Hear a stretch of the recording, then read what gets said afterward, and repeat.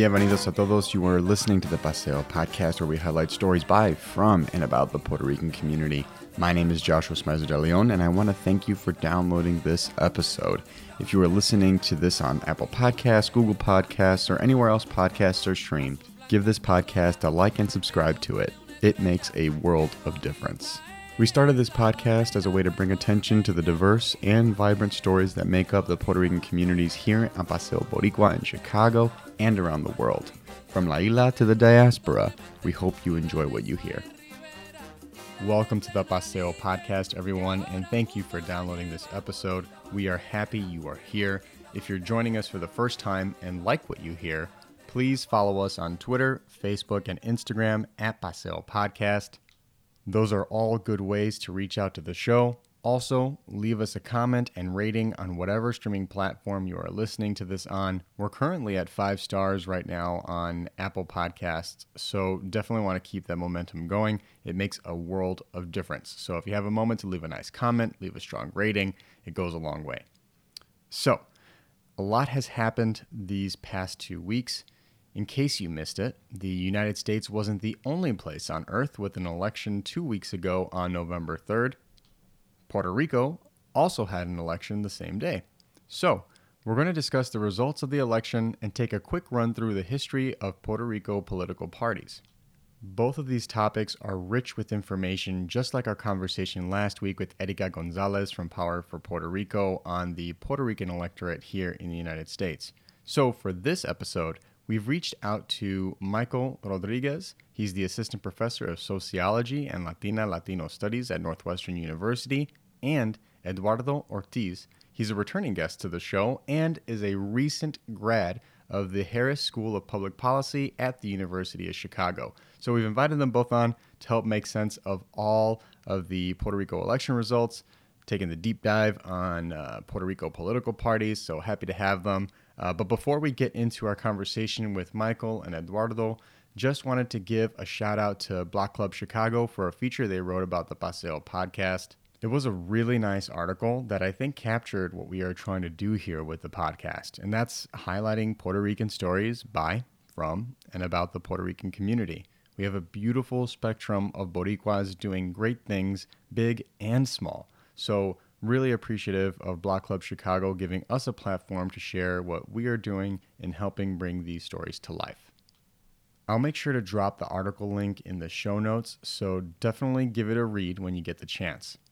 Looking forward here, we are taking next week off for the holiday, but don't worry, because this is one of our longer episodes, clocking in at double the length of our weekly ones. I know our sound editor, Richie, was really grateful to see how long this episode was, especially as he's currently in finals and juggling a number of really cool projects. So really appreciative to him for really being heads down on this and helping us churn out this episode. Because honestly, we are going to cover a lot of ground on the history of political parties and the recent Puerto Rico elections today. So I hope this holds you over until then, especially until we meet up in 2 weeks. So as always, hit us up in the comments or shoot us a DM to let us know what you think of this episode. Now, let's jump into the interview with Michael and Eduardo.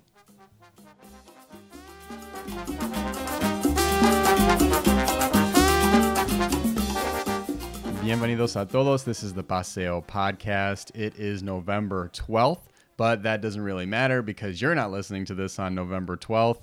This is a podcast, so wherever, whenever you're listening to this, ultimately we are just happy you are here for this conversation with us today. On this week's episode, we are talking about the Puerto Rico elections and Puerto Rican political parties. So joining with us today are Michael Rodriguez, Assistant Professor of Sociology and Latino Studies at Northwestern University, and Eduardo Ortiz, a returning guest to the podcast. So after you're done listening to this, definitely listen to our episode with Eduardo talking about the Iowa caucuses.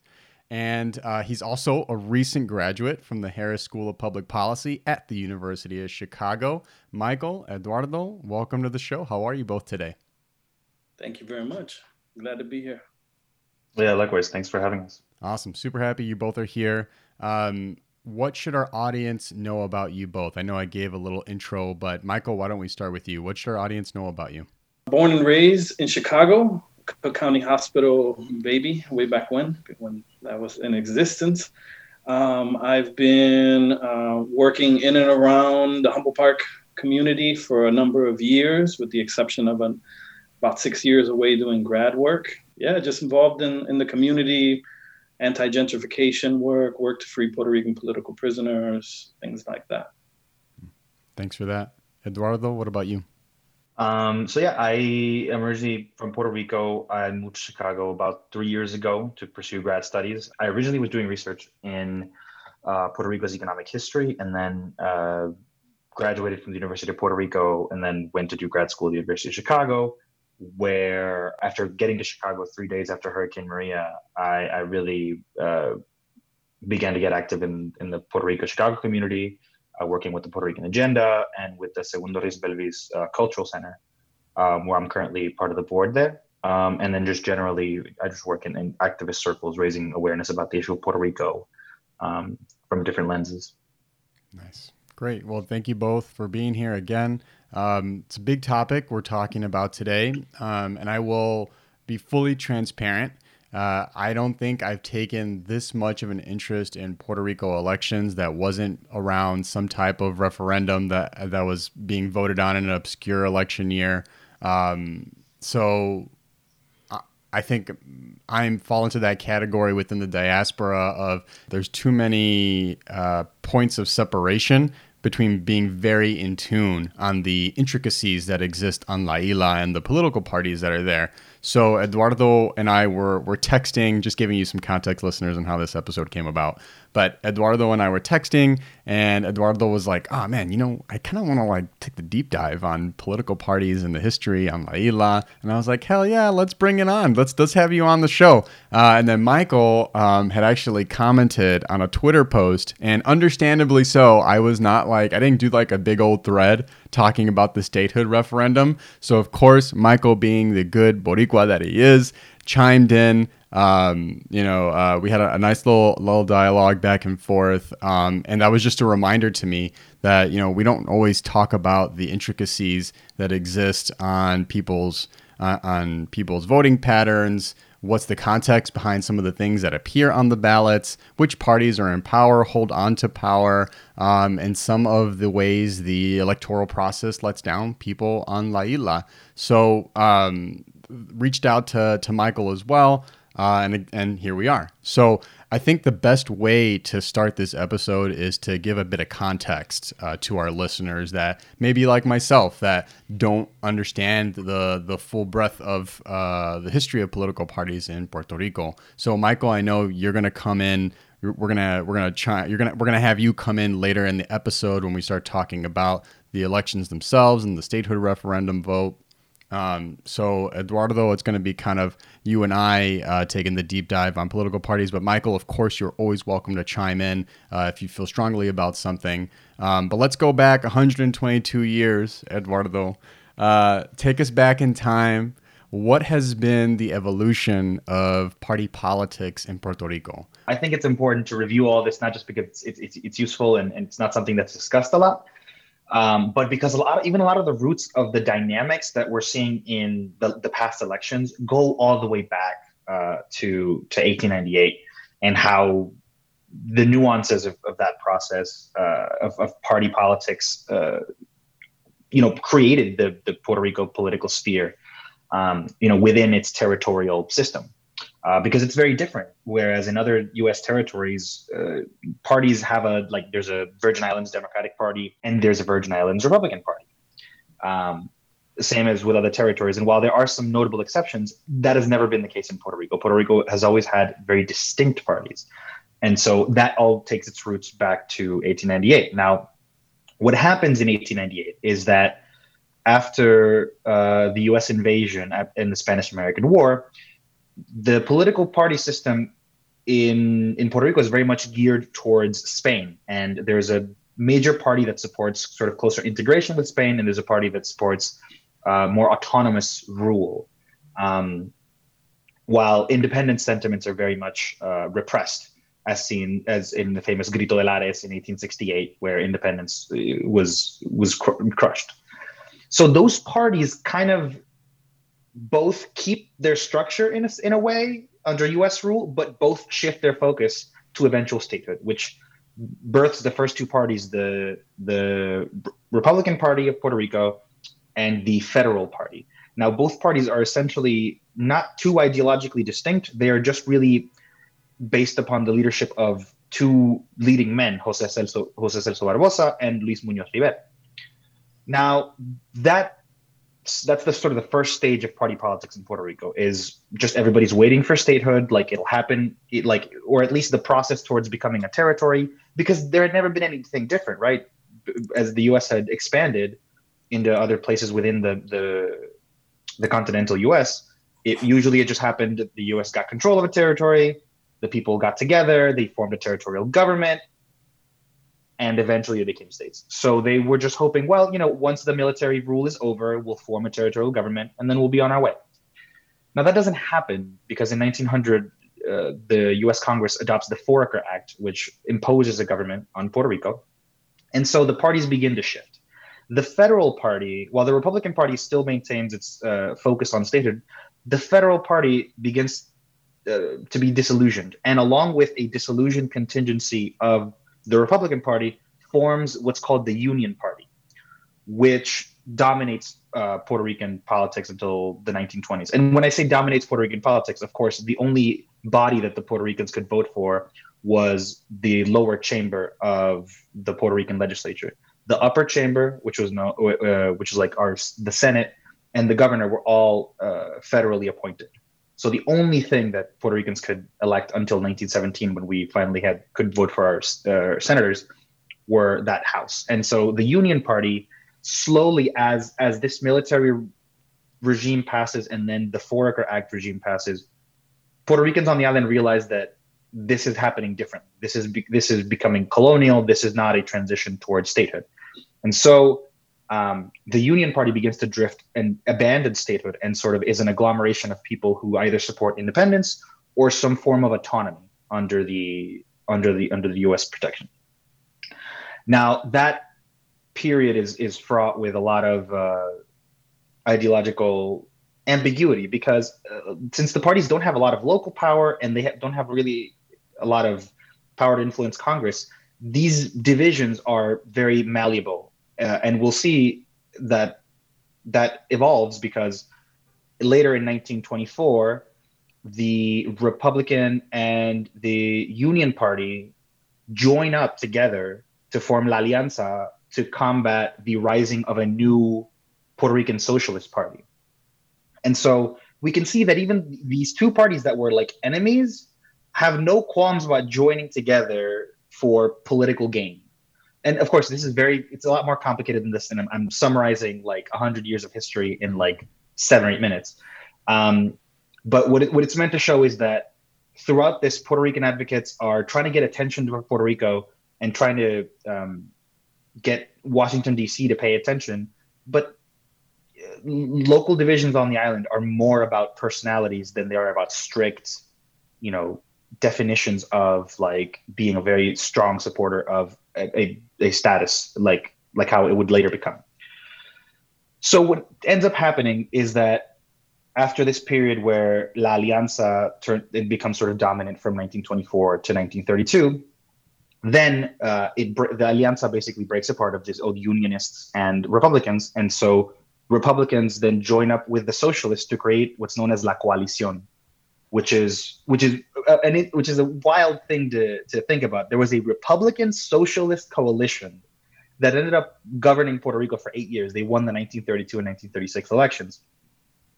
And this just goes to show you, this happens because Puerto Rico politics are so status-centric that, and because parties aren't really that ideological, that even the Socialist Party wasn't all that socialist, and the Republican Party wasn't all that Republican, but because they both supported statehood, they could make common cause. Now, the old Unionists of the Alianza end up forming with the Liberal Party because they can't readopt the Union Party name. So they just rebrand as the Liberales. And so basically it's the Liberales versus La Coalición from 1932 to 1936. Luis Muñoz Marín, who ends up becoming a seminal figure in Puerto Rican politics, joins El Partido Liberal, the Liberal Party.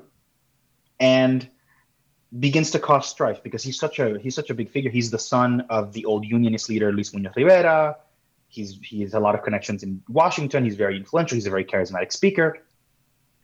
And eventually, it culminates in after the 1932 and 1936 elections, where the Liberal Party loses both elections.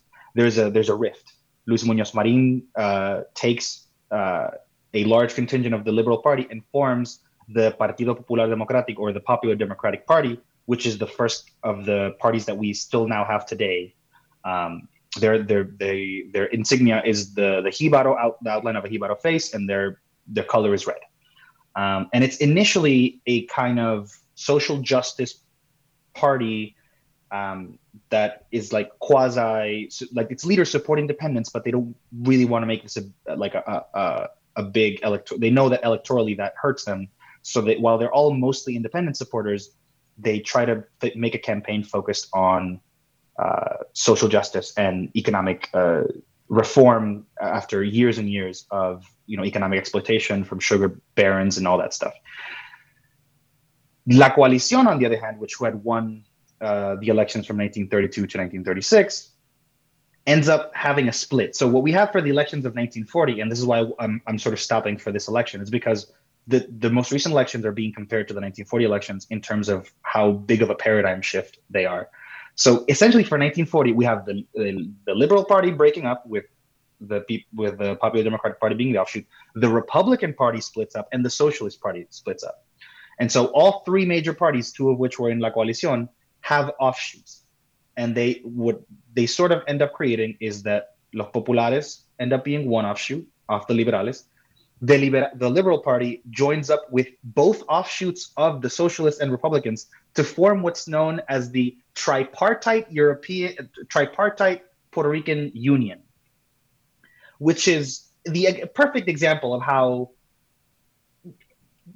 Imagine if like all parties in a country just joined together. It was, again, this just goes to show you that ideology was very fluid in those times. So essentially, we had a weakened version of La Coalición, the tripartite Puerto Rican Union, and Los Populares, who contest the 1940 elections. Now, we also have the leaders of all three major parties also pass away either before or shortly after the election. So I'm highlighting this because it's like all these historical, everything had to line up for what ended up happening, like lots of crazy factors. Yeah. What ends up happening, which is the punchline, the Populares, who were a new party, they were only 2 years old, end up winning the elections. And by winning, of course, we couldn't vote for governor yet. So they end up winning control of the Senate, and they end up winning control of the House. And they end up winning control of the House, even though they don't have a majority of seats. The tripartite union that I mentioned earlier, that sort of weird three-headed monster, ends up electing 3 representatives, and they caucus with the Populares, and so give them control over the local legislature. Now, this, combined with the new American-appointed governor named Rexford Tugwell, who was a real economic visionary, ends up ushering a new age of Puerto Rican politics, where the Popular Party, where the Populares, they sort of are they're the ones, the party that's well known for establishing the Commonwealth and Operation Bootstrap and this radical transformation and industrialization of Puerto Rico. And so that's when really that party cements itself and becomes, and really the other parties except the Republican Party are wiped off. We never hear about the Socialist Party again. We never hear about the Liberal Party again. Like they contest some future elections, but never in any competitive way. Then the second party that we know today that's still present, the Partido Independentista Puertorriqueño, the Puerto Rican Independence Party. So the Populares, after winning 1940, they then sweep 1944. They absolutely, like the change that they've produced in Puerto Rico is so dramatic that they end up sweeping the 1944 elections. Wow. And once they're in power, then the independence supporters in the party want to then push for like independence. And by this point, Luis Muñoz Marín, who was an independence advocate himself, begins to back away from that ideal and begins to focus on, hey, let's focus on the economy first. And the clash between those then causes a big swath of independent supporters to just say, all right, well, then we're going to form our own party that's going to focus on independence, and we're not going to let ourselves be swayed by anything else. including very high up members of the Popular Party. Even the Speaker of the House under the Populares leaves the party to join the Puerto Rican Independence Party and basically gives up. Like, he was second in command of the Popular Party. Like, it was a very dramatic shift, and so that party is created. Yeah. And then basically those two parties contest elections up until the 50s alongside the remnants of what the Republican Party is, and they rebrand as basically the Republican Statehood Party. So where we reach sort of modern Puerto Rican politics is in the election of 1968, where the Statehood Party splits because there's the referendum in 1967 over with Commonwealth after the 1952 establishment of Commonwealth. Commonwealth, statehood, or independence. Now, the Statehood Party wants to, the president of the Statehood Party wants to just boycott the vote, along with the independence advocates. However, a group of statehood advocates, including the vice president, whose name is Luisa Ferré, decides, no, we want to participate. And so he basically causes a rift in the Statehood Party and basically causes the statehood forces to actually participate in the vote. And with that structure that they made to organize the vote for that referendum, again, referendums echo through history, they end up creating the Partido Nuevo Progresista, or the New Progressive Party, which becomes the standard bearer for statehood. Now, a year later after the referendum in 67, essentially the Republican Statehood Party empties out into this new Partido Nuevo Progresista, and all of a sudden we have our three major players for the next half decade: the Populares, the Independence Party, and the Partido Nuevo Progresista. And so 1968 is when really the bipartisan political system is established, because for the first time, the Populares in their history since 1940, they lose an election because of an internal rift that is dramatic and really real cool, but we can't get into it right now. They lose the election, and the Partido Nuevo Progresista wins, and Luisa Ferré becomes the first governor of that party in 1968. And ever since then, they've been the Populares and the Partido Nuevo Progresista have been alternating the governorship and control of the legislature, with the Independence Party always gathering some minority between 2 and 6% of the vote. And so that's how we get to the modern era of Puerto Rican politics. It's interesting to hear about the different rifts. I mean, I'm curious to hear how you did your research on these political parties, if there's anything that maybe you came across in your research that you think people listening, if they want to take a deeper dive, because I know we just kind of did like a Puerto Rican political parties for dummies session right now. Right. What's been helpful for you in your research? Sure. I'd say that the two main sources, I guess, are Historia de los Partidos Políticos de Puerto Rico by a guy named Rhys Bothwell, and also Partidos Políticos Puertorriqueños, or Historia de Partidos Políticos Puertorriqueños, which is by a guy named Bolívar Pagán. It's a 2-tome volume of the history from 1898 to 1956. And it was actually written by the head of the Socialist Party in 1940. So it's by a person who lived through it. So of course it has its biases, but Puerto Rican historiographers have generally given it decent praise, that while he certainly omits some embarrassing stuff that he did, for the general part, he tends to be even-handed. And so Rhys Bothwell and Bolívar Pagán are great sources for the history of Puerto Rican politics. And I came across it because for undergrad, I did a almost a quasi thesis on Puerto Rico's economic history. And so focusing on 1898 to 1950, 60-ish. And so because of that research, I ended up diving deep into what political forces, influence the economy. Yeah, when you get a chance, definitely shoot me a text of the name of those books. I definitely would want to put those in the show notes. I'm assuming they're not available on ebook, so I can't link to anything. But we can definitely throw that in the show notes so people can absolutely look it up. So you brought us from early on towards the beginning stages of U.S. rule over La Isla. You brought us to the modern day. Let's talk about the present. So, looking Joshua, please go for it. Yeah, no, I was just one thing that I think is an important part of the story, especially in the very turbulent and complicated 40s and 50s with relation to the Puerto Rican Independence Party, is that it did have, compared to what it's had in the last 30, let's say 30 or 40 years, it actually had some serious electoral support in like 1952. But the 1960s, the support for the Puerto Rican independence drops really dramatically, and it gets to the figure of being, between 3 and 5%, which we've seen for the most part since then. But I think just as a little bit of context on that front, the role of, later on we would find out pretty substantial FBI surveillance of the movement and repression of the Puerto Rican independence movement generally. Of course, the Puerto Rican Nationalist Party and other groups, but of course spilling over to the Puerto Rican Independence Party. I think it's an important sort of bit of context. Yeah. People always wonder, they're like, oh, you have this essentially a two-party system, and then there's this like Puerto Rican Independence Party, but it has a small amount of votes. And so I think just for folks that are not familiar with the history of repression against Puerto Rican independence, right, like Carpeta and other things, which sets a context in which the development of support for Puerto Rican Independence Party or Puerto Rican independence more generally was a severe uphill battle to establish that. So I just think, the parties were in some ways also in very different sort of political position, also geopolitical positions as we enter the 1960s.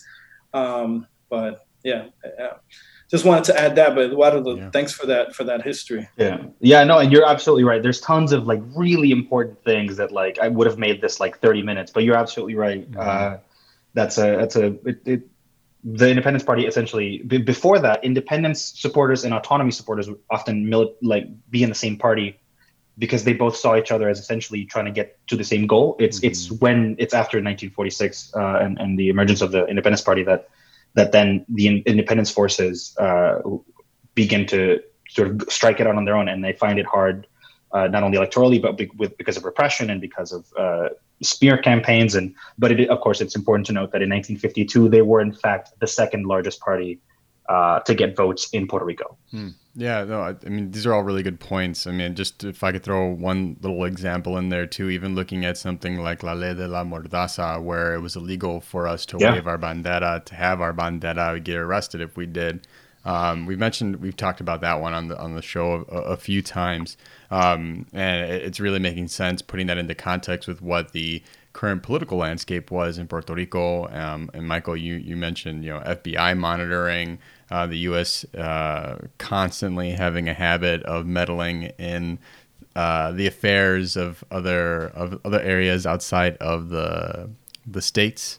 It's really interesting. I didn't realize that we saw height in the Independence Party in Puerto Rico in the 50s. I thought we were seeing kind of like a suppression of that in that time. So really appreciate it, you cracking open those books and doing the deep dive with us. So Eduardo, you took us to the beginning of U.S. rule, fast forwarded us to present time. Let's talk a little bit about policy proposals. So you made an interesting point about how there was some across the aisle bipartisan collaborating to try and get things done. I'd imagine, especially looking at the results of this last election, there's a bit more friction. Sounds like there was a build up to a bit more friction in the lead up to 2020. So if you could break it down for us, how would you describe the focus of policy proposals by the political parties in PR? What are they putting forward right now? How are they distinct from one another? Yeah, that's a good question. And I think it brings you back to sort of like the recent history and how before, like I mentioned, a lot of parties rose up and were basically status centric. And while they did hold like policy positions, and like I mentioned, the Populares early on were very strong on social justice, those lines blur because sure, the Populares were big on social justice, but also they began this period of giving mass tax breaks to American companies because industrialization was above all. And so there wasn't like this ideological purity. And so to bring us to the present and what recent developments have been happening. So while there had been like new parties throughout history, most new parties were either caused by like ideological rifts, like the Independence Party, or by personal rifts. In 1968, the rift between the Populares was a rift between leaders, not necessarily a rift under policy proposals. So 2008 brings a really strong first legitimate force to build a party that's not status centric and wants to actually build itself primarily on policy proposals, mainly on like environmental and economic stability. And that's the Partido for Puerto Rico, the Party for Puerto Rico, essentially. And their color is orange, and they had a coquí symbol. And they ended up doing better than the Independence Party. So they ended up sort of becoming the third party from this party that's long been competing. So that's the first hint of like new ideas and policy proposals beginning to influence the Puerto Rican electoral system in a bit more, individual sense, separated from status concerns. What then the 2012 elections bring two new parties. So overall, there's 6 parties now. The 3 that we talked about, the Partido for Puerto Rico, and then also the Movimiento Unión Soberanista, which while it is a status party somewhat, it is not born out of ideological rifts necessarily.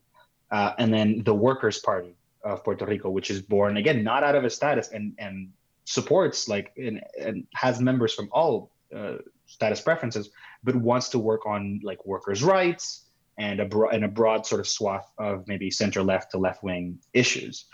And so then in 2016, we see a new evolution of, and so party share, and all these are like experiments of Puerto Rico with different new parties and new ways to understand politics and policy.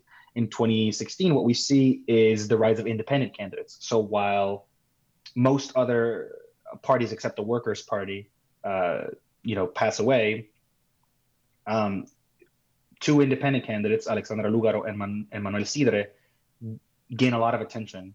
And because they're independents, while a lot of their appeal does stem from like charisma and what they bring forth and who they are as people and their track record, what's really front and center for them is a lot of nuanced policy issues that aren't really discussed before. Like there's big controversy because Alexandra Lugaro comes out in favor of, for example, marijuana legalization.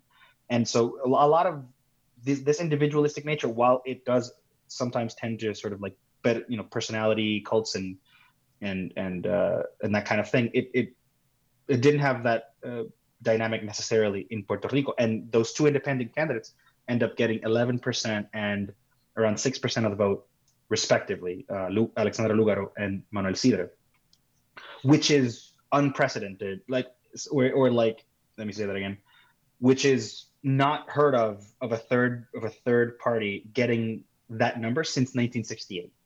So again, so that's really seen as like, okay, things are radically different. And that's what brings us to then, that was 2016. And then in 2020, what we're seeing is new parties, a revitalization of old parties, principally the Partido Independentista Puertorriqueño. And because of the economic crisis that's been going on in Puerto Rico since the early 2000s, these debates about status are having less and less of a pull on people. Mm-hmm. I think, and this is sort of like, this is up for debate, but I think primarily because they don't see the status changing much while the financial crisis is ongoing. They don't see either independence or statehood or any other change pretty much feasible. And they're kind of noticing that because of focusing on status politics, the actual like job of governing well was sort of swept aside. And I think that's really influenced people to really rethink this party paradigm and start to note that, while everybody knew that party politics in Puerto Rico were status-centric, we're starting to see what the harms of that were. And we're starting to see Puerto Ricans demand more accountability. And so that's kind of like what I think are the seeds of what we're going to talk about later in 2020. But just as an example of how loose policy proposals were under the status-centric system, the statehood party, the Partido Nuevo Progresista, elected a really like center-left governor from the 90s, and like with overwhelming majorities.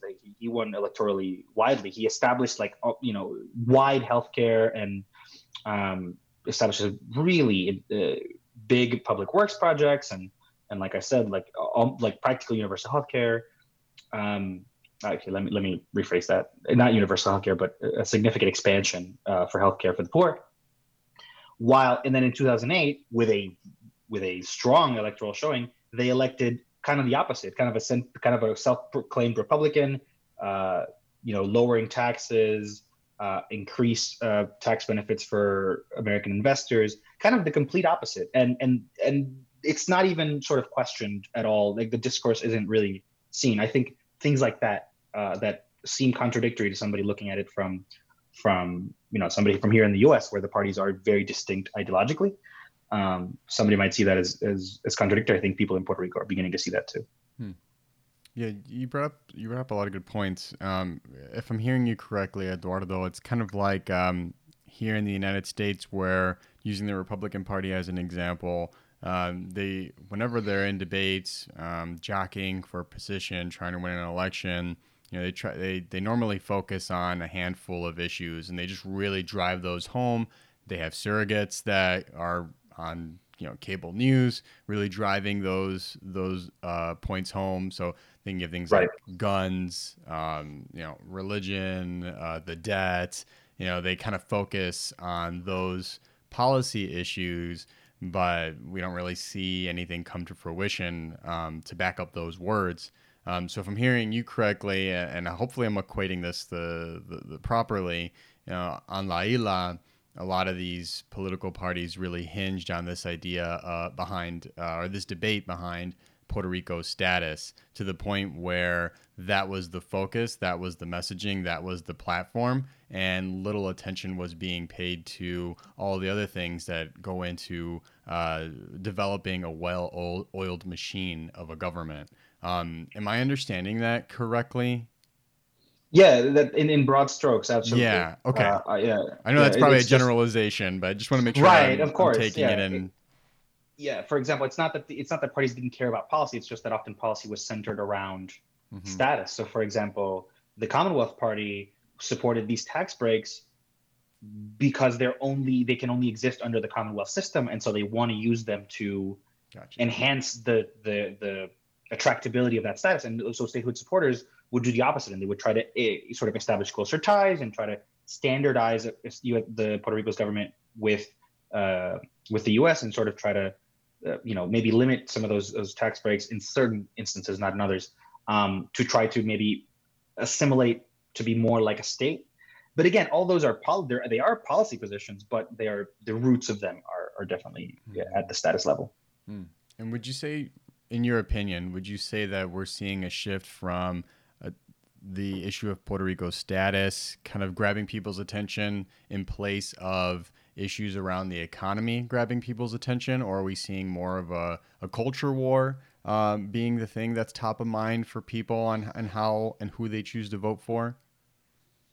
I think both. I think as we talk about the 2020 results, I think both can be reasonably seen as potential arguments, because both culturally and economically, people are paying more attention to certain issues than. And this is not to say that status still isn't important. I mean, clearly, the two major parties are like still have strong bases and held strong.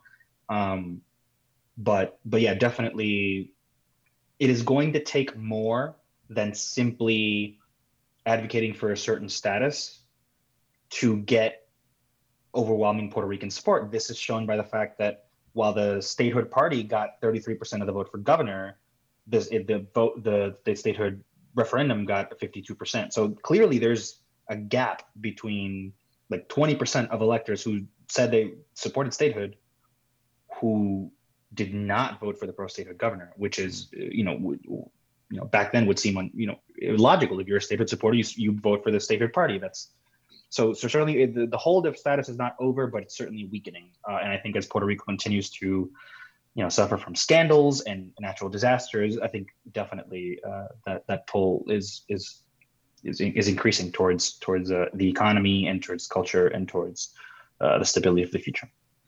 So I don't know if Eduardo would agree with this, but I think another sign of the ineffectiveness of the major parties, and specifically the PNP and Populares, is the voter turnout and participation decreasing, over the last, decade or so, right? So people becoming perhaps, no longer the status question or their affiliation with particular parties being as strong as it used to be to move them to vote. But I don't know if you think sort of, for instance, this election, was the lowest or one of the lowest in terms of turnout, right? I think it was like something like 51% or something. Mm-hmm. I don't know if you see that as maybe a symptom of the de-emphasis on status or people's general kind of sort of lack of enthusiasm or support for the existing parties, or maybe it's a symptom of something else. Yeah, no, I think that's definitely a part of it. I think it's a little too early it's just been so recent. I think it's a little too early to call. But, if we're talking about historical trend before this election, yes, there was certainly like lower turnout, but because you can definitely attribute that to people getting, bored of the political process and feeling like not bored, but, not feeling represented and feeling like it doesn't matter. People will govern ineffectively no matter what. And but I also think there's been some people have talked about issues with, for example, there might be a pretty strong inflation of the voter rolls in Puerto Rico because there's just so many people who moved in the past 8 years and who maybe like register or maybe either haven't registered to vote wherever they are, or if they did, they haven't, they haven't sort of canceled their registration in Puerto Rico. So there's some concern about, voter rolls being a bit large, and also and COVID, like the capacity for early voting and mail-in voting was very insufficient. And so some people also, claim that while, older voters usually make up a large part of the electorate, you could argue that they either didn't get access to a mail-in voting or early voting as much as they could have. And there's currently a lot of controversy surrounding as they count ballots because the process of how they handled those mail-in and early ballots was very messy, and the ramifications of that. So I think all those things put in a blender are a reason for the low turnout for sure, or like for the low turnout numbers that we see in this election. We're going to take a quick pause for the cause, pero no se muevan, porque when we come back, we're going to talk to Eduardo and Michael about the Puerto Rico election results, ballots being discovered well after Election Day, the statehood referendum on the ballot, the PR Self-Determination Act, and a whole lot more. Stay with us. We want to take this moment to say thank you again for listening. When you download our podcast or subscribe to the podcast itself, that makes a world of difference. So gracias for taking your time to listen to us. We also want to take this time to thank the sponsor of today's episode. This episode would not be possible without the generous support of the Puerto Rican Cultural Center. The Puerto Rican Cultural Center, located at 2546 West Division Street right here in Chicago, is a community-based grassroots educational, health, and cultural services organization founded on the principles of self-determination, self-actualization, and self-sufficiency that is all activist-oriented. For more information on the work they do, give them a visit at their website at prcc-chgo.org. Again, that's prcc-chgo.org. Now, if you or anyone else you know would like to be a sponsor of the Paseo Podcast, please email us at paseopod@gmail.com. That's paseopod@gmail.com. Tell them Joshua from Humboldt Park sent you.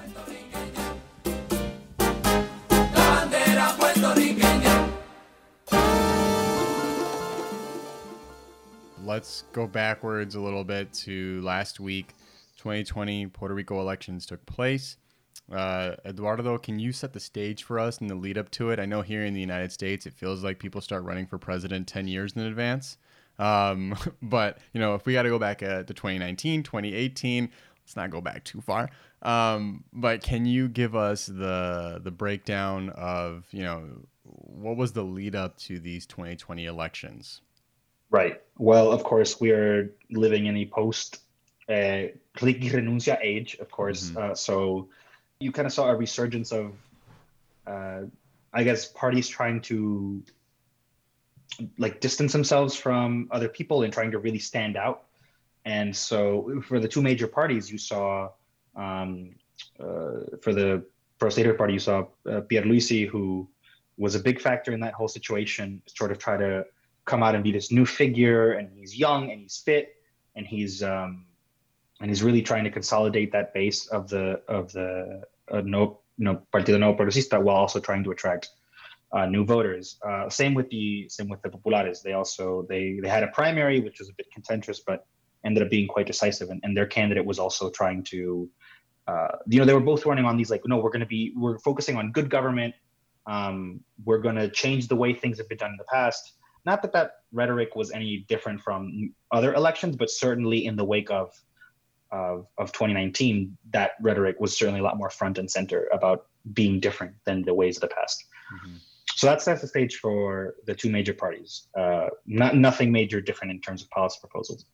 The real difference makers are the three non-major parties. So the Independence Party fields again Juan Dalmau, who was their candidate for governor in 2012. But he brings a far more modern campaign to this election. While in other elections, people saw that the Independence Party as maybe being a bit elitist or maybe being a bit out of touch with the common folk. Juan Dalmau ran a very strong grassroots campaign and online campaign, and seemed like a lot more down to earth than the usual Independence Party candidates. He just has a lot of credibility for his activism, for his work as a senator, that caused a lot of enthusiasm around him as people saw the sort of same options with the main parties. And essentially they saw, while they might not have been independent supporters, they saw, well, I can just vote for my status preference in the plebiscite, but I can vote for governor for whoever I think is going to be the best governor. And I think that caused a huge spike in his voting rolls, as well as a big youth surge of young voters who are predominantly or who tend to be more independent supporting than the rest of the electorate. The second major force that we saw is Proyecto Dignidad, who is a very culturally conservative religious party, explicitly pro-life, anti, education with the gender perspective and teaching sexuality. And so they grow out of this sentiment where the conservatives usually tended to vote with the statehood party, but they felt that the statehood party kept making promises that they wouldn't keep when they got elected. So Proyecto Dignidad rises out of a very expansive network of churches and religious communities. Mm-hmm. And they were heavily underestimated because they didn't, you didn't see a lot of things on social media. You didn't see them get a lot of press. But the thing is, they had a huge network because you meet every Sunday. So that helps a lot for your party building. In any case, so that's the second, and then the third major force was Movimiento Victoria Ciudadana. Now that party comes together, centering around a lot of leaders among the Puerto Rican non-political fringe, as well as the candidate Alexandra Lugaro, who got 11% of the vote in the previous election. So she becomes their standard bearer and their candidate for governor for 2020, as well as there is a very popular, he is popular, but also was a Popular representative named Manuel Natal, who defects from the Popular Party and joins this new movement. And he runs for their mayorship of San Juan, which I believe, current results show that he lost very narrowly.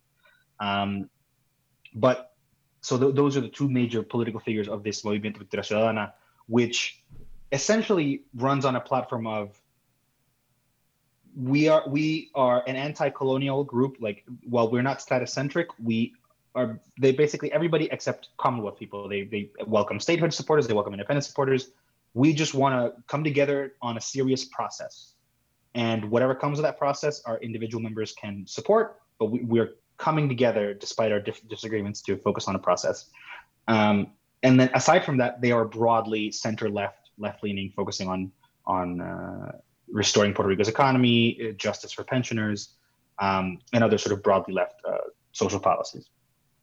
So those are the three non-major party forces that compete in 2020. Yeah, that Movimiento Victoria party, that like kind of like almost like the equivalent of the religious right party fascinate me. I mean, those two just kind of popping up in the lead up to this election. I've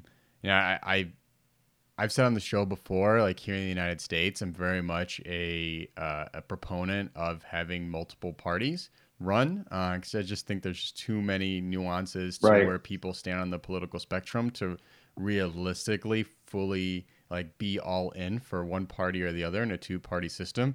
If I'm remembering correctly, this past election in Puerto Rico was the first time that Puerto Rico's two main parties historically received a large percentage of the vote, actually failed to reach 40% of the vote. Historic in many ways. Looking at the Movimiento Victoria party, looking at some of the candidates that they ran, how close they came in some of these elections, the races that were won. We shared on our social media feed that there was 4 elected officials that were all part of the LGBTQIA plus community. Now, I don't know if they all ran underneath that party, but I know there was at least one. And that was the first time in Puerto Rico's Congress, in their Senate history, that this has happened. So a lot to be proud of, a lot to break down. What would you say was the biggest surprise to you in these 2020 election results? What stood out the most to you? A lot of things, for sure. I think the stat was, I think this is the first time that the two major parties neither of which overall got the most amount of votes. Here, if you combine all the non-major parties, their total is bigger than either of the two major parties. Mm-hmm. But in terms of what surprised me, this is just like my own take on it. I did not expect that many people to vote for either of the third party candidates. I thought, I thought that there was going to be a lot of pressure because there always was. I mean, even in the past elections, you saw a lot of effervescence among these new parties. But, something I did mention, in 2012, we had 3 new third parties, but none of them cracked 1%. Mm-hmm. So the history previously of like new parties was not great. And so I didn't expect there to be such a large outpouring, especially because this is a system that doesn't like allow for many parties. So I agree with you that I think multiple parties are healthy for a democracy, and they sort of force coalition building and force unity or force governments to like try to govern in unity.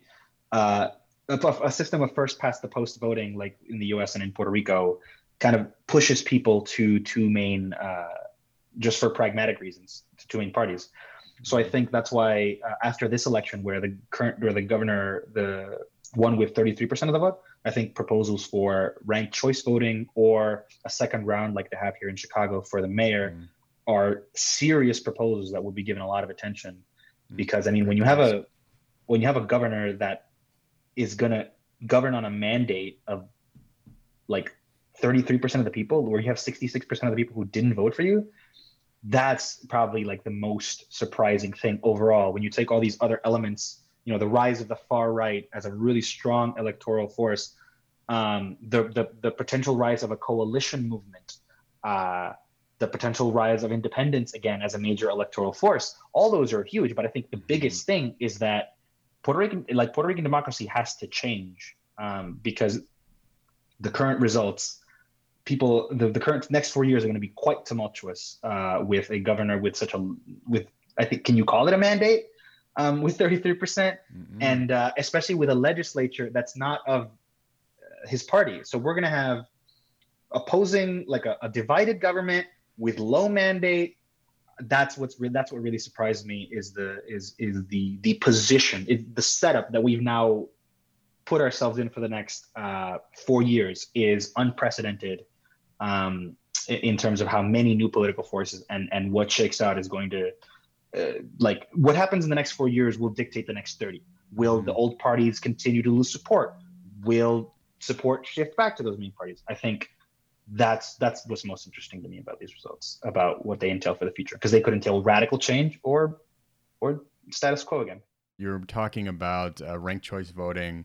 You were alluding to runoff voting. So if one candidate doesn't get over 50%, right, you have a second round of elections. Why do you think things like ranked choice voting, runoff elections, I mean, we're talking about 122 years here. Why do you think there hasn't been any new introduction into how elected officials come into power? Well, I think this is a status quo bias. I think major parties don't want to, because when you create ranked choice voting or runoff elections, you are essentially giving third parties a better shot at unseating you. Mm-hmm. So of course, the major parties have no interest in that, and so obviously there's that bias and there's those pressures, and also there really weren't any parties that seemed to legitimately present a decent challenge. And so I think those two main things basically caused the issue to not be. That's why this is so interesting, because Puerto Ricans could have, and used their electoral logic and been like, I know that Proyecto Dignidad is not going to win, or probably not. I know that Victoria Ciudadana is probably not going to win. They didn't. Tons of fascinating things we can break down. Not enough time in this show, unfortunately. And I know we're running a little over time. Just for people listening that are trying to equate this, who's going to be in the governor's mansion now? So Pedro Pierluisi, where would you say he falls in the political spectrum if you were to compare him to U.S. political parties? Would he be Republican, Independent, Democrat? Where would he fall? Tea Party, Democratic right. Socialists of America, like right. what's that spectrum? Sure. So he was our resident commissioner, our non-voting delegate in Congress for 8 years, and he was a Democrat. Governor for 5 days as well. But I mentioned that because he was a Democrat for those purposes. Mm-hmm. So I guess he would be kind of like a very centrist Democrat, if we're going to put it in ideological terms. Mm-hmm. But again, like I said, in Puerto Rico, that those labels are meaningless. So I don't know that's going to influence. But he's essentially maybe like a centrist who will sometimes who will support policies depending on what he feels will benefit his party. But yeah, that's the. Gotcha. And what about the Puerto Rico Congress? How would you describe where the majority of the Senate sits and where a majority of the House sits? So again, these are preliminary results. There's currently a lot of controversy about counting ballots. So I'm just basing myself off preliminary results just in case, the next weeks and months cause any changes. But essentially, not getting too deep into how Puerto Rico chooses its legislature, because it also has no essence of its own. The House is currently controlled by the Populares with a 1-vote majority. They essentially have just enough votes to control the House, while the third parties have 4 representatives, and then the rest are PNP, so the Pierluisi's party. So essentially, the Populares have a very, very thin margin. So it's thought that they will need to really negotiate with the smaller parties and the representatives that they elected to get things passed. Now the Senate gets very interesting, because in the Senate, no party got an outright majority. The Populares are 1 vote shy of that majority, which means that to get things passed, they have to negotiate with one of the 5 senators that don't belong to a major party. 1 being independent, 2 being from Victoria Ciudadana, 1 from Proyecto Dignidad, which is the cultural conservative party, and then 1 from the Independence Party. So that's currently where things stand. The Populares are in control, but very slimly, and will need to negotiate to form a majority. So that's where the Puerto Rico legislature sits. You mentioned the election coming under some scrutiny. I shared a link with you. I know you both have seen it. Probably before I shared the link with you, of course, but I was reading this article in El Nuevo Dia about, and we mentioned it earlier in the show, about briefcases of ballots being found after they had already declared winners in the election. Of course, like you mentioned, Eduardo, data's still coming in, votes are still coming in. In your opinions, what are your thoughts on how this election was handled? Because if the primary was anything, the news coming out of the primary where ballots weren't even ready at polling places, I'm starting to lose faith in Puerto Rico's ability to actually run an election. So I don't know if that's governmental incompetence, if there's some intentional things happening behind the scenes. Again, like I said at the top of the show, I don't necessarily have a full finger on the pulse of the ins and outs of the political movers and shakers on La Isla. So would be curious, what are your opinions on how this election was handled? That's it, again, this is something that's like happening just now. And so I can't even give you like an educated position on it because news keep coming out all the time. As far as we know, the commissioners of all parties that are represented have all, claimed that there is no fraud. These are mistakes. There's like none of the representatives of all parties have nobody has flagged any shenanigans so far. But it's getting hard to understand why this happened and how the incompetence or the inefficiency reached these levels to the point where new ballots are showing up. And I think the latest news shows that they say they finished counting, but they don't know how many ballots there are, which seems like a contradiction. And it's just, things were handled very poorly and completely disorganized. And while it doesn't seem like there's foul play, it really does. It's like the perfect microcosm of the institutions of Puerto Rico, clearly just on their last legs and barely being able to give us a definitive election result. Yeah, no, I wanted to get your opinions on this, Michael. I don't know if you have anything that you'd want to chime in on this, but please. No, the only thing that was just a little bit of trivia is that the Republican Senator John Cornyn is using this ballot situation to justify the Trump administration's claims around voter fraud, right? So it's kind of an interesting use of Puerto Rico's situation. It just goes to show you. It just goes to show you they listen and they know all the news that comes out of Puerto Rico. They just ignore it, except until it's like political convenience. So that's just a perfect example of like. Yeah, we know you read all those New York Times articles. It's just that this one happened to help you out. Yeah, no, point well taken. It's interesting. I mean, in the lead up to the U.S. presidential election, I remember thinking, my gosh, every election, it feels like the last few elections, there's always been reports of, ballot machines not working. When people get the receipt after casting their ballot, it doesn't have certain people that they voted for. Long lines. Of course, we have severe voter suppression here in the United States. So I was just curious to get any insights that you had. I wasn't sure if this was a product of just negligence, incompetence, or if there was something a bit, if there was more foul play involved as a way to maybe looking at some of those municipalities, how some of those districts vote, to kind of say, okay, maybe we could be a little bit more relaxed in how close we pay attention to actually being as organized as we could be in making sure that there's a smooth election happening here. And point well taken, Eduardo, information's still coming out, so we can't make a fully educated determination on what happened. But it is nice to know that, unlike here in the United States, we have candidates and parties saying, don't worry, let's let the process work out. There's not finger pointing. Everybody has conceded. Nobody is refusing to concede at the moment. So yeah, absolutely. Correct. So switching gears a little bit here. What do you think the next 4 years look like for Puerto Rico? with this current Senate, this current House, this current governor, or new Senate, new House, new governor? So I think the main dynamic that's going to be played out is how does the oversight board behave? Because now that the government is divided, there's going to be contradictory attitudes towards the board. So I think the oversight board is going to have a lot harder time negotiating with the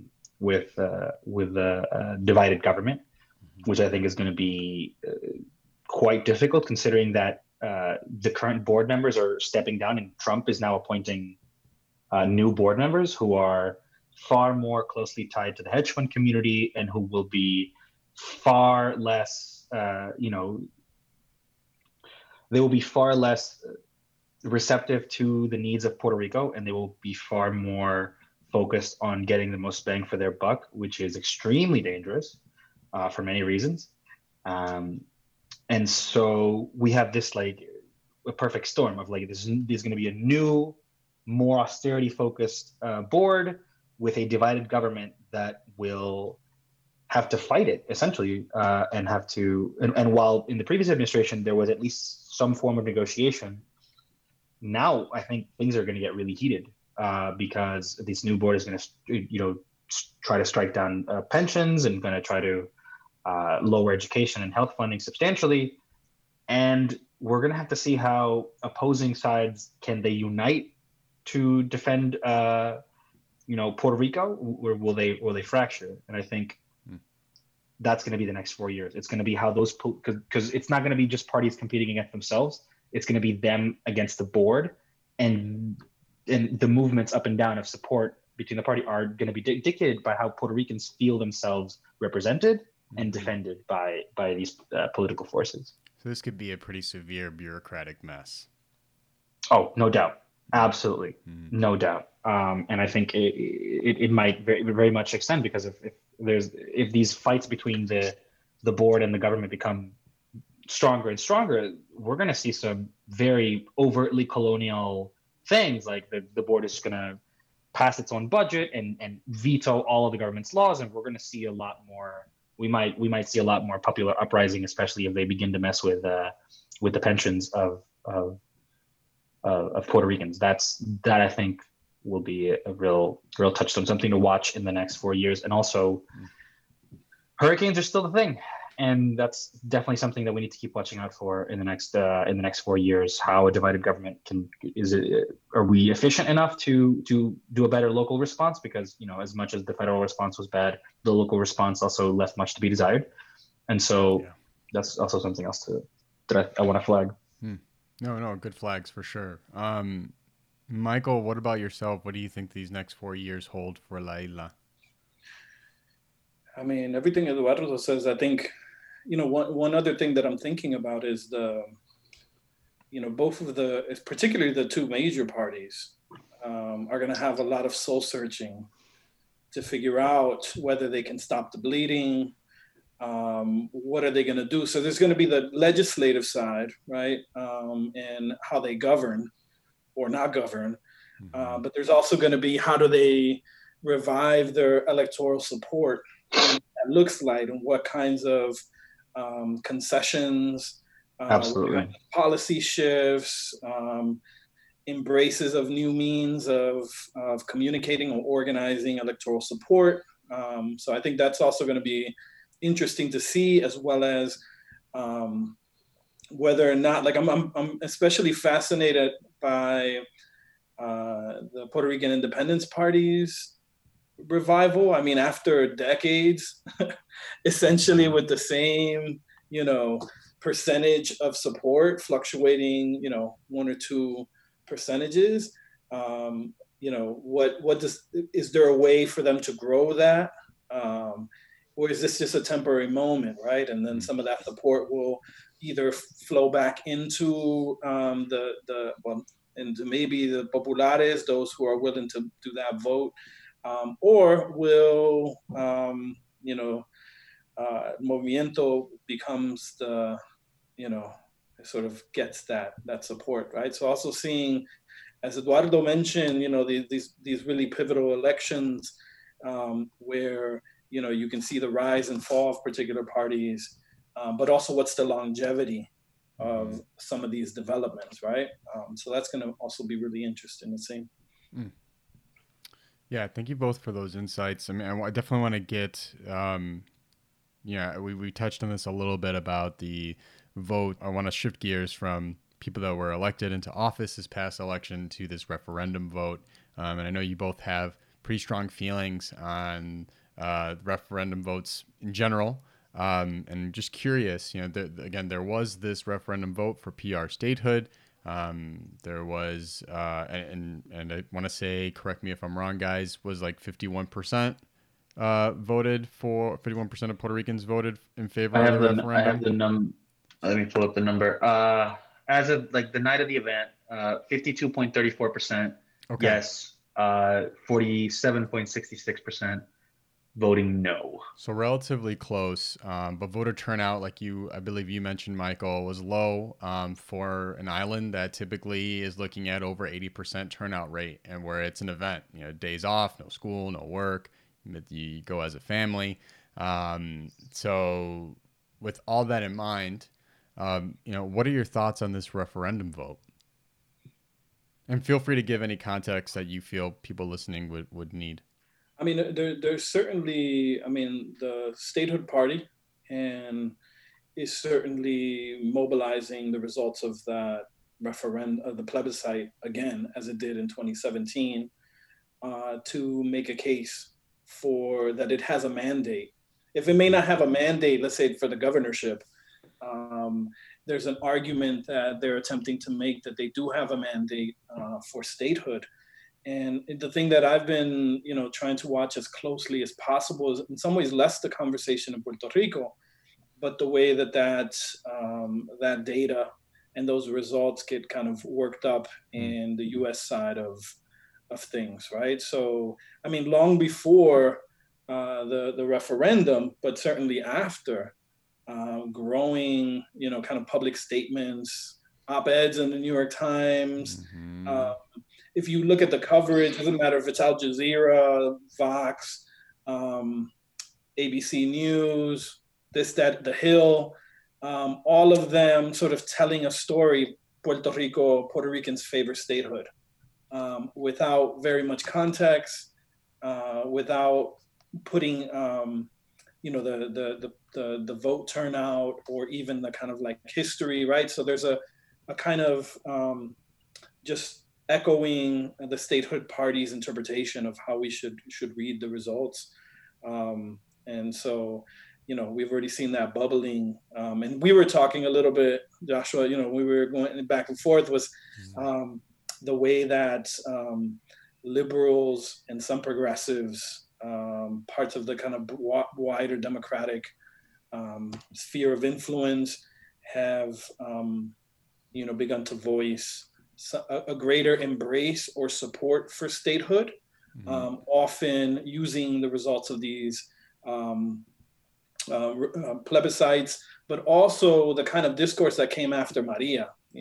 If Puerto Rico was a state, then they would have had 2 senators, they would have had congressional representation, and therefore the aid and all of that would have happened. But it's what we're seeing is, at least on the side of some of the Democrats, kind of taking advantage of the statehood position with dreams that it could secure further, cement a Democratic majority in the Senate and in the House. And one of the op-eds from Ricardo Varela, who's from Latino Rebels, raising the point that here you have this idea that statehood would mean decolonization, sort of in some way imposed by the U.S., that then uses Puerto Rico as domestic partisan pawns, which is another manifestation of colonialism. The conversation in Puerto Rico, I'm not really sure what the internal debate is happening there, but I think it's really important, especially for Puerto Ricans in the diaspora, to be sort of keeping track of the conversation as it unfolds in the U.S. and the way that the results of that data get, or the referendum get used to advance a particular reading of how to decolonize Puerto Rico. Yeah. Yeah, I'm glad you brought up Julio Ricardo's Verella's article, and that there's a subheader in there that I really stood out to me. In the subhead of the article, it says, "Telling a nation you colonize that you know what's best for them is no more progressive in this century than it was in the last two." And I to me, it feels like that in that one sentence, it really encapsulated this issue about the United States and people in the United States, especially white liberals, basically saying, we know what's best for the island. How could you not know that this is the right route for you? You're silly if you don't try to take it. It's so problematic on multiple ways. Right. So I think for context, I think the problem with these discussions is that they are fraught with just disagreement. They're fraught with debate over what is valid, because Puerto Ricans of all stripes are dealing with a bad faith environment, right? Puerto Ricans, whether they support statehood or not, are dealing with a Congress that is contradictory and that is non-responsive. They're dealing with tons of like social and economic hardships, and with the political machinations of the U.S. An example of that is how the Democrats would want to secure a Senate majority, and so with the statehood of Puerto Rico. So, and COVID, right? So the issue, because Puerto Ricans are of all stripes are in that bad faith place, based on all those different criteria, they will form different arguments and they will land on different sides of that argument. Mm-hmm. So, for example, should we consider turnout in terms of the referendum? But so should we also then consider turnout in the election of the governor and of the when in terms of like claiming of who supported statehood? Because I see a lot of people saying that, well, actually, if you count the people who voted, only 20% of the electors in Puerto Rico voted for statehood. Okay, so does that mean that only 10% voted for the governor? And you can have a reasonable disagreement about that. You can have a reasonable disagreement about the validity of that referendum. On one side, you can say that, hey, I mean, no referendum is binding, not even for any state. So to say that that's a fault is maybe is an argument not of validity, but of pragmatism. Of, hey, if it's not binding, it's not going to happen. Despite that, say Wyoming didn't need a binding referendum. So on one side, you could say, hey, it's non-binding. The Department of Justice of both administrations have already said that they didn't like a vote like this. But you could also say it is not the colonizer who dictates what the colonized choose to democratically enact as their will, right? Mm-hmm. That is also a very colonialist, paternalistic position, to say that the U.S. government should determine what is valid. And you could make an argument that the democratically elected legislature of Puerto Rico enacted this measure, and so it has a certain validity on that side. So what I'm saying is that in this argument, you could have reasonable disagreements between Puerto Ricans who want what's best for Puerto Rico.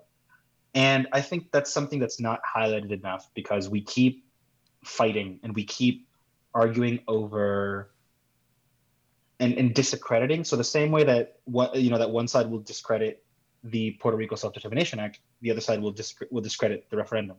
Mm-hmm. And what that ends up causing is a state of mutually assured destruction. Both sides ensure that the other doesn't succeed. And I think that in terms of this referendum, I think whether we support it or not, I think we need to come out and say whether we support it or not, the reasons why we did, but understand that there are parts where, no, I think that it is invalid no matter what you splice it. But there are also matters where I will see this, not say that me, but like somebody will see this as non-progressive and the other person will see it as progressive. I think we do better when we acknowledge those discrepancies and work together than when we simply, because what I've been seeing here is just a bunch of Twitter fights between statehood supporters and non-statehood supporters, where people who don't support statehood are calling, the referendum like a political game. And yeah, there's valid arguments to that. But then the statehood supporters are saying, you guys are neo-colonizers because we're out here trying to democratically vote for statehood and you guys are discrediting our process. And, it just becomes this like never-ending fight. So I guess what I would say is my position on the referendum is that all sides need to be listened to. And for a path forward to make sense, whether that's the Puerto Rico Self-Determination Act or another referendum, we need to get out of, and this is why I circle back, we need to get out of this bad faith negotiating space. The U.S. government needs to begin to state what process they'll deem as acceptable, because Puerto Ricans have been, since 1898, trying to, in different ways, petition the government for change, but none of it has ever worked. None of it has made any change. So until we get out of that bad faith place, we're going to keep having contradictory arguments, because we're dealing with, you heard from this senator this one thing, I heard from this other senator this other thing, I heard from this Department of Justice decision in 2004 this, I heard from this Department decision in 1989 this. So, you know what I mean? So we're not even having the same discussion. And so I don't blame Puerto Ricans. I blame the U.S. government for causing an environment where we need to have there's no solid ground on which to argue, because you could dig up so many statements you could dig up that Ronald Reagan and George H.W. Bush both supported statehood. You could, dig up that John F. Kennedy supported an enhanced Commonwealth. Anyway, I'm rambling, but you get the point. I think we need to expand the discussion and introduce those nuances, and united push for the Biden administration to clearly state what the process that the U.S. government deems will be valid and acceptable and binding, and then see if Puerto Ricans agree that that process is binding, and if we can both agree that that process is worth it, then we can begin to fight. And whether that's the NEDIA AOC bill or whether that's another referendum, I think we can have a debate about that, and I think we should continue to debate that. Yeah, but more importantly, push the U.S. government to say, because us debating it with each other will literally solve nothing. You know what I mean? Yeah, I can kind of see that. The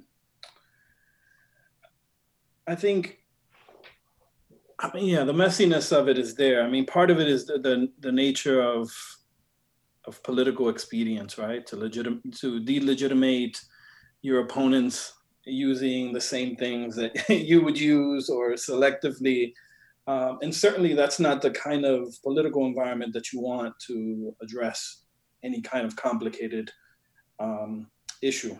And there's certainly, as Eduardo talked about, that's given us with the party politics, right? A very long and complicated history. I feel uncomfortable, though, sort of putting the burden on, or not the burden, or saying, Biden, what's the process you expect first? Recognizing that for Puerto Ricans to come to some agreement over the process is a complicated and difficult thing, and perhaps impossible. But it seems to me that the process of decolonization has to start with Puerto Ricans resolving that. That's part of the reason why. I have some reservations about the NEDIA and AOC, the Puerto Rico Self-Determination Act. But what I appreciate about it is and also something that you see, for instance, in the Movimiento Ciudadana, Victoria Ciudadana, is a call for a constituent assembly, which has been called for before, right? There's been like ages ago. There's been a call for that. But I think what we see in the last two plebiscites are not good. They're in themselves. I find it hard to justify that they are good faith efforts to resolve the status. They seem to me, and of course, this is not an objective position that I'm taking, right? It's an interpretation They seem as a politically, motivated, let's advance our particular status position. Whereas calling the populares, to my knowledge, have not called for a support for a constituent assembly in the broad sense of it. And so when you decide we're going to do a vote, statehood or not, knowing long before the vote that that's not the only view that people have, automatically that's already, narrowing the discussion and attempting to like force your way into a certain conversation. So I'm not discounting the messiness and the convenience and trying to find a way to have a space to create the conversation and the space of disagreement and negotiation that would obviously be needed to move forward.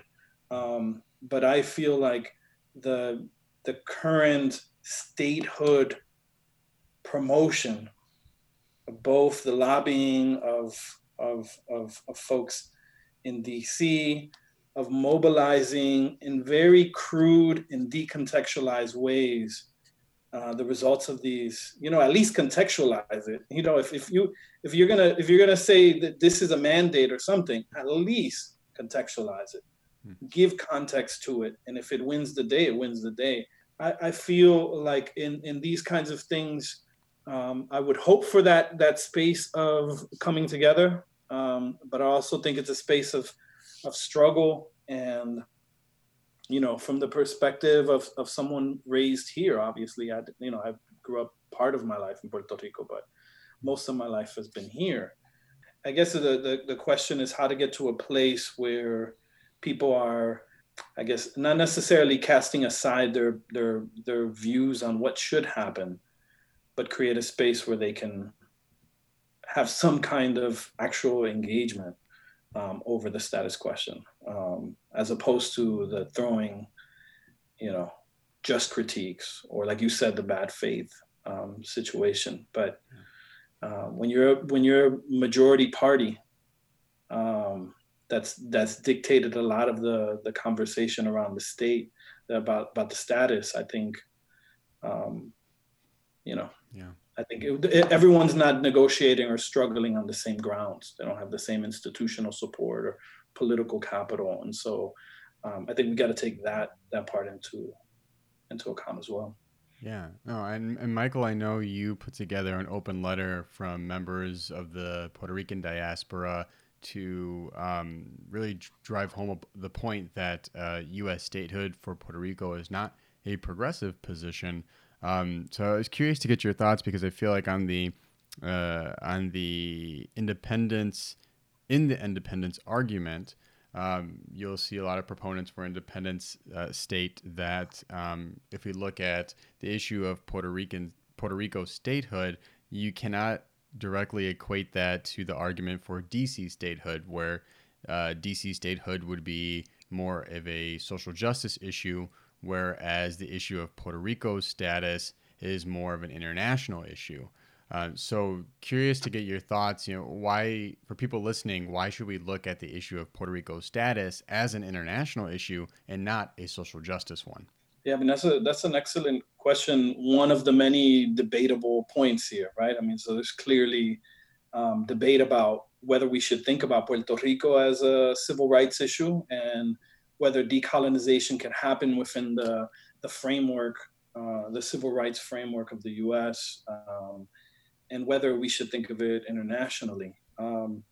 I think, at a base for me, if you cannot have, in my mind, a legitimate process of decolonization when you are in one that's regulated and sort of narrowly confined within the parameters of the colonizing power, right? We have international, the United Nations established, a set of ideas of principles around how to decolonize Puerto Rico, how to decolonize territories, and for me, part of keeping it in the kind of civil rights discussion is that we're unable to see both the kind of historical, broader historical context of colonialism, but also the fact that some of what we might imagine, for instance, international law, at least my reading of that would involve thinking about how do you have a vote or how do you have a constituent assembly in the context where the U.S. military is present and actively surveils, where plenary political power is still held by the federal, by the Congress, right? And so if you decide to go the civil rights route, then you don't have to take into account any of those things, really.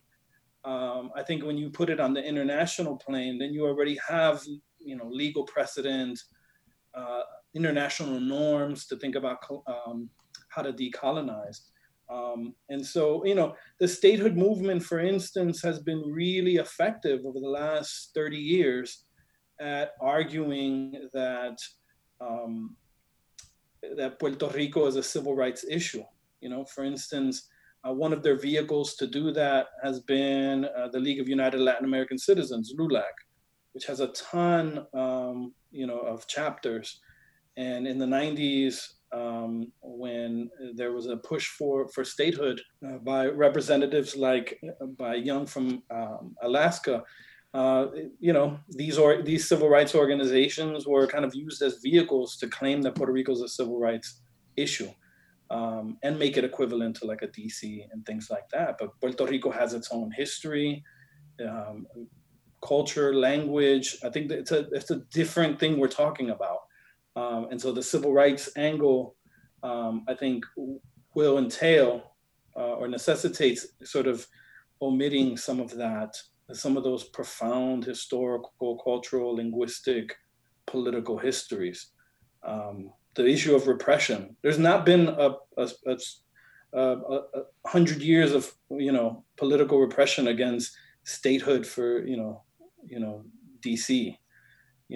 Puerto Rico has been subjected to that, and so if we do it in the civil rights paradigm, I think we'll lose a lot of that. The PR Self-Determination Act that was introduced by Representatives Nydia Velázquez and Alexandria Ocasio-Cortez, which basically is essentially, and keep me honest here, essentially calling for a convention bringing together people that are elected by people on La Isla to represent Puerto Rico, to have this discussion. What is going to happen here? What is Puerto Rico's path forward, whether that's Commonwealth status, statehood status, or independent status? Curious, and I know you guys have touched on this at points in our conversation, but curious to hear your perspectives on the PR Self-Determination Act. What do you think are some of its pros? What do you think are some of its cons?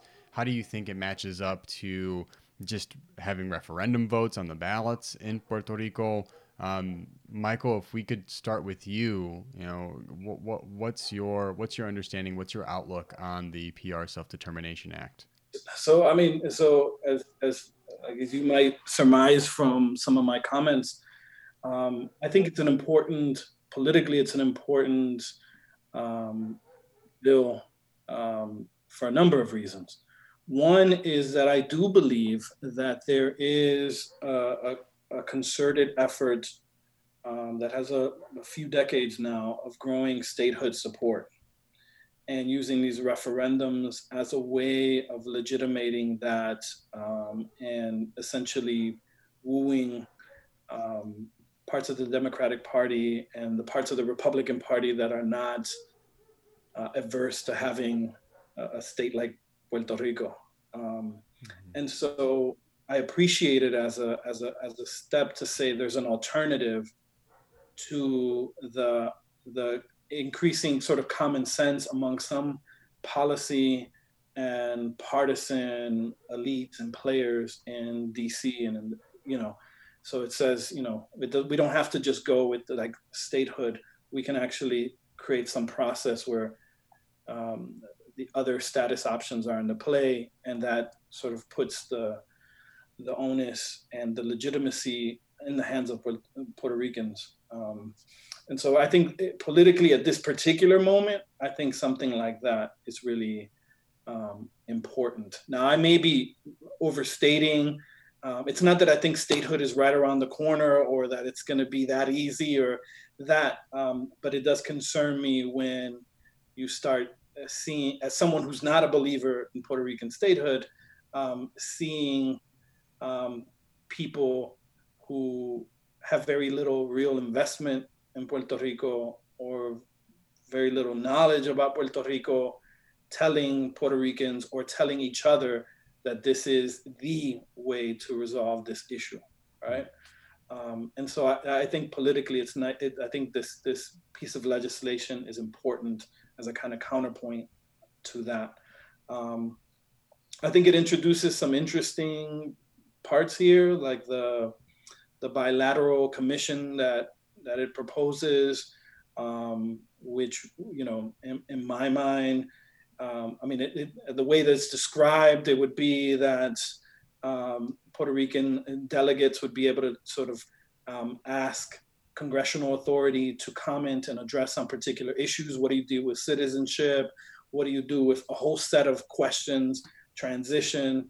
And so I think that's important. And one thing that Eduardo said that I think is important is what is that process that is going to sort of bind Congress to act, you know, because it's true, you know, thus far, even if you could come to some consensus, you know, U.S. could say, well, we're not playing along with this, right? So there has to be some mechanism. I think that we're not at the place where Puerto Rico has an actual consensus around that process, but I think that's an interesting idea.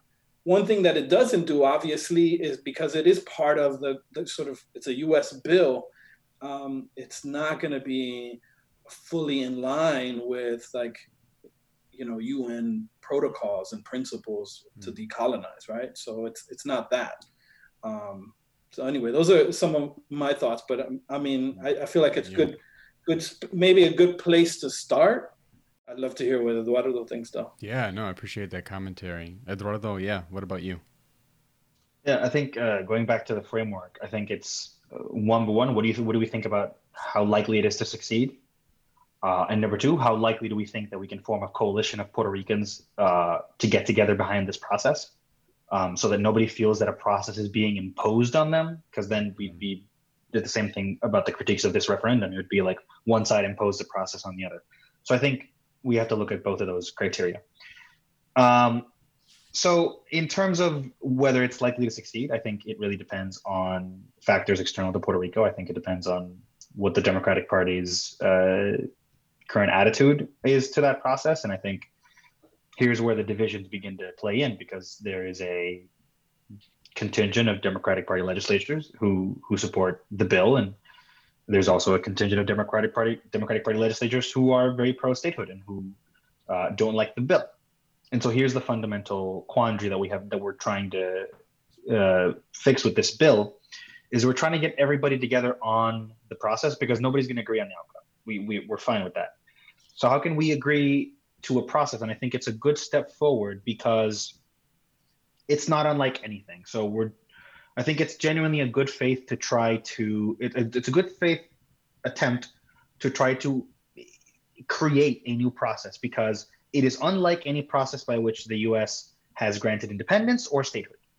So I think in that sense, it is a good process. It is a good process because nobody can say we're rigging it from the start. Whereas, you know, some statehood supporters would maybe initially not like the bill because they feel that they're like Texas. They feel like, hey, we have our own culture, we have our own independent, you know, history, but we get statehood with a vote, just like Texas, just like Wyoming, just like Hawaii. I think it's a good step forward, because it says, hey, we're not gonna do either of those things. We're gonna come together, and we're going to allow the democratic institutions of Puerto Rico to create a delegation, and to create it and have Congress do the same, and to create almost like a permanent structure that's going to work it out until we get this done. And I think that's a really important thing, because like joint groups like this from Congress and the Puerto Rican government have been done before, but they'll write up a report and then nothing will come of it. I think the fact that there's time limits to, okay, the commission has this time to negotiate these things and put this to a vote. So it's not like this is an either or. It's not like we're going to abandon a referendum. The position, the bill basically puts it that whatever the commission decides on and negotiates on, it has to go to a vote to the Puerto Rican people. Right. And so I think it is a good faith attempt to move the thing forward. And so I definitely think it has a lot of it has a high prospect. I think that the thing is going to be, how can we get statehood supporters to join in, and how can we make this bill better so that they don't think that it's a bill that's moving towards away from the outcome. Because it's like, well, if it's not like Wyoming or Hawaii or Texas, I don't want it, because then it might not go the way we want. Mm-hmm. Which, okay, we can disagree about that, and that's a valid argument to have. So I think it's going to be, that's why I don't think that I think we need to frame it as a compromise bill. I don't think that framing it as a, well, finally non-state herders get to come to the table, because then state herders would just be like, all right, well then this is yours and this is my corner and we're going to divide. I think visualizing this as it is, because like I said, it's different from any statehood or independence. And I think the other two precedents for that are the Philippines and Cuba, who are territories that were granted independence. I think framing it as that, I think, is the step forward. And I do think, like Michael said, it is not perfect. It certainly doesn't address a lot of the colonial underpinnings of the system, but I feel like it has a lot of merits in its structure and in its compromise nature. Definitely a lot to unpack. We're going to continue unpacking as we get through the final counts of this election. Once Joe Biden enters the White House, hopefully we see some movement, but that's yet to be seen. I know one thing is for sure, though. If there are any big developments we want to talk about, I know who to call up. I know who to DM on Twitter to have back on the show to break down the latest Puerto Rico electorate news. So again, just really appreciative of having both of you here. I know it feels like we just barely scratched the surface on things like the Puerto Rico election, referendum, PR Self-Determination Act, political parties in Puerto Rico. We've covered a lot of ground in our time together, and I know you both have been super generous with the amount of time you've given to have this conversation. For people listening, I originally told Eduardo and Michael this would be an hour conversation, maybe 45 minutes, and we're getting into the late PM hours of the day. To wrap up our conversation, how can our listeners keep up with you if they want to keep this conversation going? What are some social media channels, websites? What should our listeners know to keep up with you? I'm beginning very slowly to use Twitter a little bit more in the last couple of weeks. So you can follow me, I guess, at Michael R. Muniz. And then if you're on Facebook, I'm part of a project called the Puerto Rican Chicago Archive Project, which is a new project. And you can find it on Facebook. I think it's under PR Chicago Archives. Great. Eduardo? Well, my Twitter is Eduardo_Ortiz. I talk about a lot of these issues. I link to, sometimes I write about these issues as well. So feel free to check it out at that handle. Perfect. All right, guys. Thank you so much for being on. Appreciated having you. Thank you. Thanks a lot. Thanks to Michael Rodriguez and Eduardo Ortiz for joining the show today. As a reminder, we're taking next week off for the holiday, but we'll be back the following week with all new episodes with guests like journalist Andrew Padilla, alderwoman Rosana Rodriguez, artist and children's book author Adrián Roman, and health and wellness expert Costanza Eliana Chinea. But between now and then, I know once you're done listening to this episode, you're going to go back and listen to all of our amazing past episodes with all of our amazing guests, especially our last episode on the Puerto Rican electorate. Lots of good information in that one for sure. Until then, I know this Thanksgiving will be unlike any other we've ever experienced, but I hope you are still able to find joy and happiness during this time. Have a wonderful Thanksgiving, and see you in 2 weeks. Without our awesome guests, this podcast would not be possible. And without you, our listeners, this would not be possible. So we really appreciate you listening. If you want to reach out to the show, connect with us by visiting our website, baseomedia.org, emailing us at baseopodcast@gmail.com, and following us at Baseo Podcast on Facebook and Twitter. If you have a tip, want to pitch a story, or send us a compliment, we love to hear from you. Thanks for downloading this episode, and see you next week. Cuídate.